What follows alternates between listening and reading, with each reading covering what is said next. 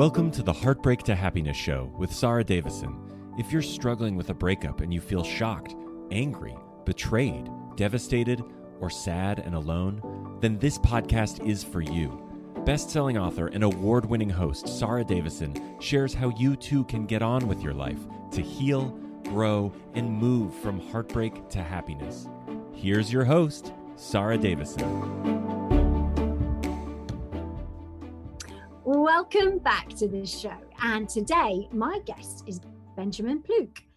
Ben ascended from a long line of body healers and started observing his father's treatment from an early age, and then continued training as a young apprentice. He later completed a 4-year master's in osteopathy. The philosophy of medicine that guides his work focuses on balance of gravity, and with movement of our joints, organs, and circulation. He's worked with people of all ages and varied professions, from Hollywood actors and Olympic athletes to businessmen and women. He is also a very good friend of mine and has helped me and my son with many different aspects of our health and well-being. So I am super excited to welcome Ben Plouk to the show. Welcome, Ben. Hello, thank you for having me. I'm very excited. Obviously, I know you personally, and you've treated me and my son for many different issues, and you've been amazing. So I wanted to share everything you do with my listeners. So please tell us a little bit about you and what you do. So I'm an osteopath, and I was initially trained in manual therapy by my father as a child, and then later did the master's in London. My style of treatment focuses on balancing the body. So whether we're looking at the joints and muscles, or to some extent, organs. So we balance from head to toe. And I really love that, because I've had lots of different treatments over the past few years for different things, like my back and my neck. And I know that I carry a lot of stress in my body. So whilst I might think I'm coping pretty well mentally, sometimes my body will be giving me different signs, like maybe neck ache or arm ache or back ache, whatever it is. So how does stress affect our bodies? Is that true that you can carry some of that emotional trauma or stress around with you in your body? Yes, absolutely. One of the first things that happens in a stressed event is our breathing changes. Normally, we start to use only the upper mechanics of breathing. We stop using our diaphragm, and along with that, the posture can change very quickly. Now, we're talking about the active posture, how we hold ourselves. So the common stressed posture is to slump forwards, and then all we can really use is our upper chest. This is more of that sort of ongoing stressful event.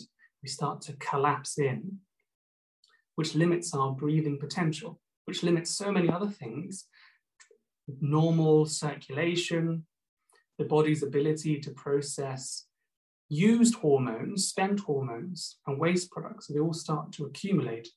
So it starts to have a very widespread effect, not only on our general health that we could perceive as, say, the general physical health, but because of the inability to process hormones and then to get wonderful fresh hormones to calm us down, we can't. So then the whole thing starts to become circular. So the physical state elongates the emotional stress because of those hormones not being able to process properly. So what are the signs? Because, I know for me, it might be a certain point in my body that usually feels pain. Maybe it's my neck or my lower back. Is that how it works? You have somewhere that tends to be a weaker point? How does that manifest? So yes, the most common area for people to feel physical discomfort because of stress will be neck and shoulders. And that's again because of the rib cage. The muscles that lift the upper rib cage for our stressed breathing all attach into the neck and shoulder. And they're not really supposed to be doing the role of breathing. They're supposed to be doing other things. So because of that extra stress, those muscles get overworked. They themselves won't be able to get as adequate nutrition in or waste products out, and that's why they start to ache and hurt. So the pain can come around the front of the neck, back of the neck, headaches because it limits the brain's ability to drain so easily, shoulder pain, upper back pain. So yes, these are the most common symptoms. Then we can go into digestive distress because of this compressed posture and the lungs' inability to use the diaphragm. That inhibits digestion. So then you get digestive stress and so on. Lower back pain has a massive impact on general menstrual health. So the menstrual cycle will get impacted directly, again, because of that posture. It compresses the muscles, these wonderful muscles that are called the psoas muscles. People can refer to them as hip flexors, but they can play a mechanical role in making it more difficult for the menstrual cycle to progress, which further can complicate the hormonal plateau and then somebody's mental state as well as their physical well-being. Because all these things happening, then you start to worry about, well, what's wrong? Why is this out? Why is that out? I know when I went through some real trauma, I couldn't eat. I mean, when I went through my divorce, I didn't eat for months and I lost a lot of weight, but actually the thought of eating and actually physically eating just made me feel even more sick. So actually other things shut down, and then I guess that has an impact on other parts of your body, right? So the thing that's quite profound in this stress response is something called the part of the autonomic nervous system. So we have our voluntary nervous system. I want to move my hands and legs. And then we have the autonomics that control heartbeat, hormone release, etc. And the one that's considered the stress part of our autonomic system, the sympathetics, that runs up and down our spine. So if our posture changes and irritates mechanically that sympathetic nervous system, the ropes of those nerves, then we're getting signals telling certain things to start happening and stop happening. Increased heart rate, increased blood to our muscles, but decreased blood to our digestive system, which is why a lot of people lose their appetite, or if their stress goes on for a long period of time, the appetite moves to just quick sugars rather than what would be considered a balanced diet. I know that I've experienced all these things, you know, changes in the menstrual cycle, not feeling hungry, then being starving, then craving sugar, which I don't eat much of, but then I'll suddenly want it and then start eating it, which then makes me feel really bad because I'm not used to eating it. So I guess just that one thing can trigger lots of things. You said that it's your posture. Once that changes, you're not talking about sort of slumping at your desk while you're writing there, are you? What do you mean by posture? So yes and no. So there are two main ways to simplify looking at posture. So passive posture, we can talk about the actual way that somebody's spinal or vertebral column sit on top of each other. And what we generally need in a healthy posture that deals with gravity in life, well, are certain curves. We call them lordoses and kyphoses. And so that's like the passive posture. The active posture is how we stand and sit. Now that's where we as individuals going through long-term stress can have an impact directly on our well-being. Because if we curl ourselves up, it makes it harder for us to breathe. It makes it harder for us to get circulation to key organs like the digestive tract, the menstrual system, our heart, our lungs. It makes everything more difficult, which can exaggerate that stress response. But if we open ourselves up and and just mechanically, no matter how stressed or upset we're feeling, but if we mechanically bring ourselves into a very open position, open the legs, open the arms and the chest, and we can do what are called power posing, which I was going to plan to reference this, and the lady's name is Amy Cuddy, if you want to look further into that. But power posing can really help in the moment of chronic stress to alleviate some of those symptoms, start to get better circulation in, and start to lead to recovery. Oh, I like the sound of that, power posing. So tell me, Yes. what is that? It's very simply opening up the structure. It has a very immediate mechanical effect on your well-being, but because of starting to change the mechanical stress on the autonomic system, it starts to allow the body to move into a relaxed autonomics, the parasympathetics, decrease the tone, the neurological tone of the sympathetics, allows for a more relaxed state of hormones to release. It's quite remarkable how simple changing in posture can help. And then you can add the next layer of breathing techniques. So you start the power pose, and then if you want to, you can start doing very simple, deep breathing. Hand on the belly really helps.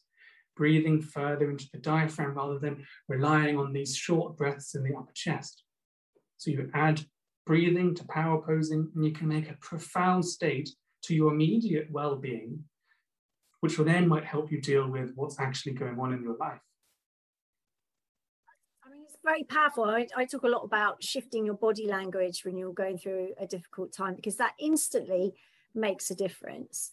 But then obviously coming to see you, that also works on a deeper level, right? And that's where you're talking about the curves and how the bones are aligned. So we might generally know of muscles and bones, but there's another thing that we talk about called fascia. And to simplify it, you can think of it like layers of skin that wrap the whole of our insides together into different networks.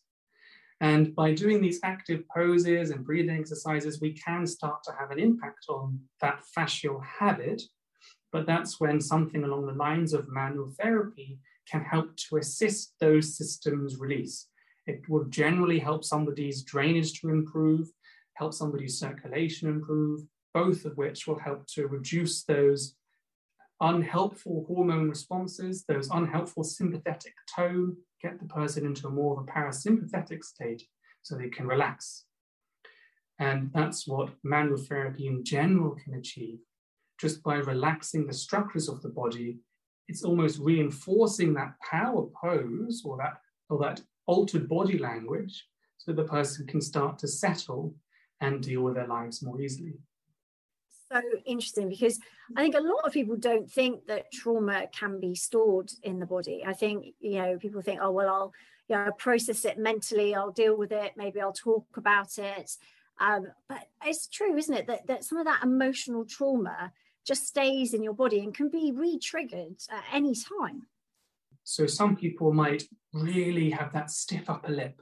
So an event occurs, but they won't respond. They will stay calm. But that response actually is, so it's like the opposite of doing this. It's then holding this fighting stance. So that's doing almost the opposite, but still increasing that, what we can call adrenal response or sympathetic response.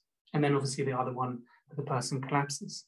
So both of those are going to have, exactly. So somebody can get into the habit of either of those. So not only are there going to be different fascial tensions that will inhibit different parts of the body moving more easily to resolve the emotional trauma from a hormonal point of view. If somebody's holding that fighting stance, it might take them a very long time. It could even take them years to actually release and let go. Say if somebody's going through bereavement, the actual grief can happen a long time after the event. And it can be sometimes because of that held fighting stance, where they're not willing to actually find that, or they can't find the chance to relax, grieve, and move on. If it is true then, and I've seen this myself, that sometimes we hold on to it just because, I guess in some ways we're scared, aren't we? I mean, if you do release that, what can happen? Because suddenly to sort of start releasing some of those pretty strong negative emotions, what should we be aware of and maybe looking out for? And it's not going to be easy, that's the reality. And a lot of the time there are other dependents that we're looking after or involved with, and we don't want to almost fall apart in front of them. But if we can find a safe place, maybe a friend, a close family member, or a professional, that we can feel like it's okay. In this environment, it's okay, because all sorts can come out. Tears, obviously, you might want to shout, you might want to do all these things as the body is almost working through that stress, not just from a psychological perspective, but also from getting those hormones processed through the body. It's not uncommon during manual therapy for people to just finally relax, and then lots of tears come out. It's very, very possible. I wouldn't say necessarily common, but it's definitely very possible for that to happen. And if somebody's going to a professional, there's no need to feel embarrassed. Yeah, but tears are very likely. I think it's a really good piece of advice, because actually you're finally letting go of some of those negative emotions. You're actually allowing yourself to grieve, the trauma, the loss, whatever the issue is that you've been holding in. So actually it's a really healthy sign that you're actually making good progress. So I guess it's something that we should embrace. Make sure, I guess, that you've got support around you so that you can pull yourself back up out of that. I mean, I find it fascinating, and I suppose I probably wouldn't have believed in it as much if I hadn't have experienced, all different types of manual therapy, as you call it, but obviously working with you, that osteopathy that really releases a lot of that. And in the moment, it makes you feel really sleepy as well, doesn't it? I mean, for me, when I finish the session with you, and it's not because Ben's really boring, I can promise you that, but I just want to sleep. I just want to and I feel a bit cold sometimes as well, and I just want to sleep. Is that normal, Ben? That's very, very common. And so the body, once we finally can get into that parasympathetic state, now the body wants to rest and repair and digest. It doesn't want to send blood to the muscles. We don't need to do that anymore. The body will very likely want to just be very still, fall asleep if it can. And the cold thing is very common. When the body's starting to actually repair and heal organs, it'll take the blood out of our limbs and our face, which will make us feel cold. And just a random side note, when people feel warm and extra heat when they drink alcohol, because it's a stressor on the body which sends blood to our limbs and our face. So we feel warm, but the core body temperature might be actually dropping. Just a random side note. This is the opposite of that. The parasympathetic is taking the blood back to the organs for repair, digestion, and so we can rest. So cold and sleepiness, very, very common. It's a good sign. Good. No, I mean, I always feel, especially the next day, just feel rejuvenated and stronger mentally, weirdly. So does it have an impact, even though you're dealing with the physical body? Do you find that it really does have an impact on mental health as well? Are you struggling to cope with your breakup or divorce? Are you feeling devastated, heartbroken, sad and anxious? If so, please know that you are not alone and there is help available. Sara Davison, best known as the Divorce Coach, and her team of accredited coaches are here to offer you the support and guidance you need to navigate all areas of your breakup, take back your control, and start feeling happy again. Sara will show you how to dial down those controlling negative emotions, unhook from your ex, get back in the driving seat of your life, and design a future you are excited to live. Sara has a range of solutions to support any breakup, including free guides, one-to-one coaching, her Heartbreak to Happiness virtual retreats, live retreats, and you can even train to be a breakup and divorce coach with Sara too. Visit www.saradavison.com today and start to feel happy again. Good. No, I mean, I always feel, especially the next day, just feel rejuvenated and stronger mentally, weirdly. So does it have an impact, even though you're dealing with the physical body? Do you find that it really does have an impact on mental health as well? In terms of the scientific literature, there may be studies that talk about that, but from a very simple perspective, just looking at the anatomy, if the posture, the muscles, and the alignment are more relaxed, then we're going to be able to get into, we generally want to function in a state which is more parasympathetic, more relaxed than stressed for most of the day. And so if the whole body is able to be more relaxed mechanically, it's easier for us to be in that state, which will give us more actual functional energy rather than panicked energy. So we can feel more mentally alert, more mentally well, just because we're getting better circulation. Circulation has a big impact on our mood, on our mental acuity, how alert we feel in general. That's relaxed alertness, not panicked alertness. Yeah, because I think when you're going through a breakup, especially, which obviously a lot of my listeners are, quite often you find yourself in that fight or flight mode. There doesn't seem to be much peace. You're either panicking because you've got a really nasty legal letter, or you're crying because you're missing someone, or you're dealing with that heartbreak. So that fight or flight, and then the panic, you know, that adrenaline surge. Have you got any tips for managing that when it comes up? So that's where those simple mechanical changes to your body language, to do some type of power posing that opened up space. Find a breathing exercise that you like. There are these wonderful apps now we can get on our phones that can help with these breathing exercises. In the moment, take yourself out of wherever you are, if you're with other people. But bathroom breaks, fantastic. Just get yourself somewhere where there's no other people around. Put yourself in this more open posture and see if you can start to take control over your breathing rate, how quickly you're breathing, and your breathing depth. It'll have an immediate effect on your stress levels. When these things are happening, you might have to do this many times. Just because you feel better, it's maybe obvious that the event hasn't actually finished yet. So that's what's so nice about the power posing and the breathing, is you can just keep doing it. There's no limit to how much you can do. That's very true. I think, you know, it's about learning to take control back and recognizing when these things are going on, because a lot of us maybe don't even consciously think, this is my body needing me to breathe. So this is really good information.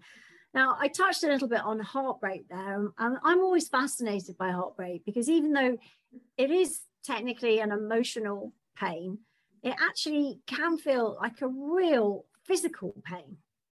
Can you explain to us a little bit about why that is? So pain is fascinating. The science of pain is fascinating. Sometimes you can talk about pain almost as an emotion on its own because of the way that it's actually processed in the body. We'll have the mechanical signal of pain coming from our body into the spinal cord. And not getting into too many details, but that can increase or decrease the signal, and then eventually to the brain and the limbic system, this old part of the brain. And there, that part of the brain will almost amplify or decrease that signal of pain and then give it to our conscious part of our brain, our prefrontal cortex. So the actual sensation of pain is a manufactured process by our limbic system in our brain, and that doesn't necessarily have to be from a physical impact. We can feel what manifests as physical pain from a serious mental stress. Very, very common. And the serious mental stress can exaggerate physical pain. So, for example, a lot of people, when they say, I have a broken heart, they actually feel chest pain. And that can be for many reasons. It can be because, going back to that posture, it makes it harder to breathe, the ribs get sore, the muscles around the ribs get sore. So they're actually getting physical pain from the muscles. And the shoulder and the neck can all tighten up. So they're actually getting physical pain. But even without that, the weird way of pain referral patterns is through that psychological difficulty. The limbic system can just have different referral patterns for that almost psychological injury that manifests in the physical body. Heartbreak is the most common. People actually, I've felt it as well myself, actual physical pain from a sudden bad news or bad event. That's fascinating, because I know a lot of my clients often say to me, sorry, but it actually really hurts. Like I actually feel like something's broken inside me. So that really explains it. You said there's something about sort of an ongoing pain. If you have an injury, maybe from the past, maybe it's a lower back injury or a leg injury, maybe does stress find those weaker points and target those, or do you think it finds new places to go? Because we were talking very much about stress in the neck and the upper body, but I've got clients who have knee issues and they seem to flare up when they're stressed. Is that related at all? Yes, the term or concept that at least in osteopathy we talk about is something called tensegrity, but it simply means the head is connected to the feet through lots of complicated paths. So everything's connected together and it's a contained system. So if part of the body is affected, say in the foot, it's going to have a knock-on effect eventually to the whole system. So if the body is generally going through a stressful event, that's going to have an impact from head to toe. So if somebody has a history of knee injuries, even if they haven't actually hurt their knee, because of the stress the whole body's going through, that old injury can flare up because everything else isn't working as well. I get it. So because everything else is under pressure, then it creates these pockets of weakness, I suppose. Yeah. Gosh, I mean, this is really fascinating. Now, if people are going through the middle of a breakup, or maybe it's just started, these things are going to be ongoing. They're not going to be something that, unfortunately is going to go away quickly as, with a bereavement or anything like that. So learning to live with this and manage this is I guess, is important. So, if someone is looking to try other things to release some of that trauma, how often would you recommend that people see somebody, and what should they be looking for in a therapist, especially? So the most important thing for people is to find some agency themselves, to find some way that they can always do a little bit of something to help themselves on their own in the moment when they need it. And to make a regular habit of that is very, very helpful, even if they feel well that particular day, just to keep on doing whatever their power pose breathing exercise is. So in terms of how often to see a professional, a therapist, that also comes down to the individual. For example, somebody might, for whatever reason, find it reasonably simple to deal with what they're going through. So they might have a session once, they're given some advice that they can follow, and they're okay for months and months and months. Other people will need more ongoing support because the environment they're in is just too much. So it really does depend on the individual and the circumstances that they're living through. Also their health status before this stressful event arrived. All of those things, it's very difficult to then say in a general way how often, because it really will depend on the individual's circumstances. And what I personally look for when I go for treatment as well is I really appreciate it when people take into account my whole body, so head to toe, rather than just the one bit I might be having a problem with that day. I also like people who can spend enough time as well, especially if somebody's going through some stressful event in their life. When sessions are too short, sometimes I'm almost stressed by the briefness of the session. So yes, I'd look for somebody who can provide a longer treatment session to give me time to almost get through that emotional part, as well as doing the physical work as well. Yeah, I do find that, especially with your sessions, I know you stay until it's done. And sometimes that can be, shorter, sometimes it takes a bit longer, but you always do that. I mean, it's interesting as somebody that is predominantly obviously a manual therapist, you must have to learn to deal with a lot of emotions, because there is a big part of your work that is dealing with the emotions, I guess, that are trapped. So how do you manage that? Well, I get a lot of help from my meditation and my meditation teacher. That sort of stability is something I completely rely on. If I can somehow keep my meditation practice going to get that stability, then I'm more able to almost support what the person's going through. If I don't fall apart, then they might be able to put themselves back together. I love that. I really love that. Ben, I mean, I think what you've been talking about here has been really helpful. I think a lot of people out there listening may be dealing with the talking about it and trying to process it and taking control. I talk a lot about that in these podcast episodes. And we have actually interviewed on here Charlie Morley, who I know is a good friend of yours, who is a breathing expert. So those breathing exercises, if you are interested in that, go into a lot more detail about those with Charlie, who's an absolute expert in that. So do check out that episode. I mean, I think, understanding how trauma is carried in the body can also give people just another way of dialing down some of that intensity of the trauma and working through it. So thank you so much. Before we go, I have one last question that I ask all my guests.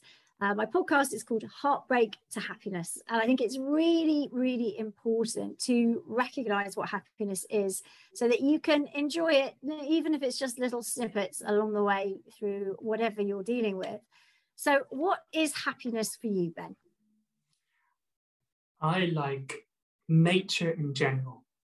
Sunsets, walking through countryside, and animals. I have 16 chickens that give me lots of joy. and a lovely puppy. And obviously my friends and family. It's joy in nature, animals, and people. Well, me too. I'm the same on that one. Where can people find you if they want to find out more information about you? They can look at my website, which is benpluke.com, and it has all my information there. But thank you so much, Ben, for sharing. I think a lot of people would find this absolutely fascinating. So thank you for being a fabulous guest. Thank you for having me. That's it for today's episode. Be sure to head on over to benpluke.com to find out more about Ben. And I look forward to you joining me on my next episode. That's it for today's episode of Heartbreak to Happiness. Don't forget to subscribe and leave a review to win a free ticket to one of Sarah's virtual retreats. The retreats are a transformative combination of live webinars with Sarah herself, coupled with empowering online video programs designed to help you cope better with your breakup and start feeling happy again. For more details, head on over to heartbreakttohappinesspodcast.com, where you can also get a copy of Sarah's free gift. Thank you, and join us again on the next episode for another dose of Heartbreak to Happiness.